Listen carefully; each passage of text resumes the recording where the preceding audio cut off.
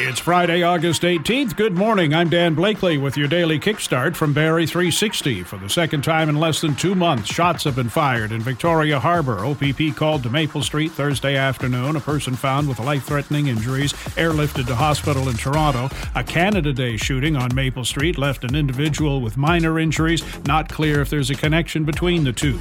Town of Wasaga Beach, looking to get a handle on illegal car rallies, has developed a 3-tiered plan to deal with them. Starts with a cease and desist order, then would escalate to vehicle inspection stations at key locations in the town, as well as road closures. The top tier would bring in increased police presence, containment strategies, and more road closures. These illegal rallies in the past have resulted in property damage and disturbances. 2 OPP cruisers were damaged last year and 191 charges laid.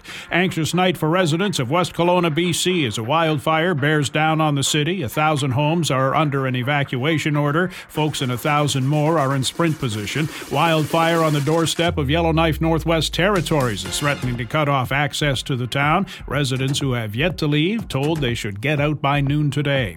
Big weekend on the Barrie waterfront, the annual Dragon Boat Festival, sponsored by the Barrie Public Library. Not just a colorful spectacle, says the library's Chris Vandercruz, but a great example of companionship. That's the whole idea about dragon boating is, you're with 20 other people in the boat.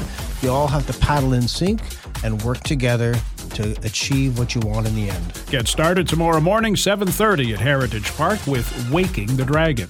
Barrie Baycats beat Toronto 5-1 in a rain-shortened final home game of the season. Jays are in Cincinnati for the weekend, a half game ahead of the Mariners for the final wildcard spot in the American League. Clouds and the chance of showers today. High just 18, some sun penciled in for the weekend. That's your kickstart for August 18th. We're back again tomorrow. Until then, remember, if you believe you can, you're halfway there.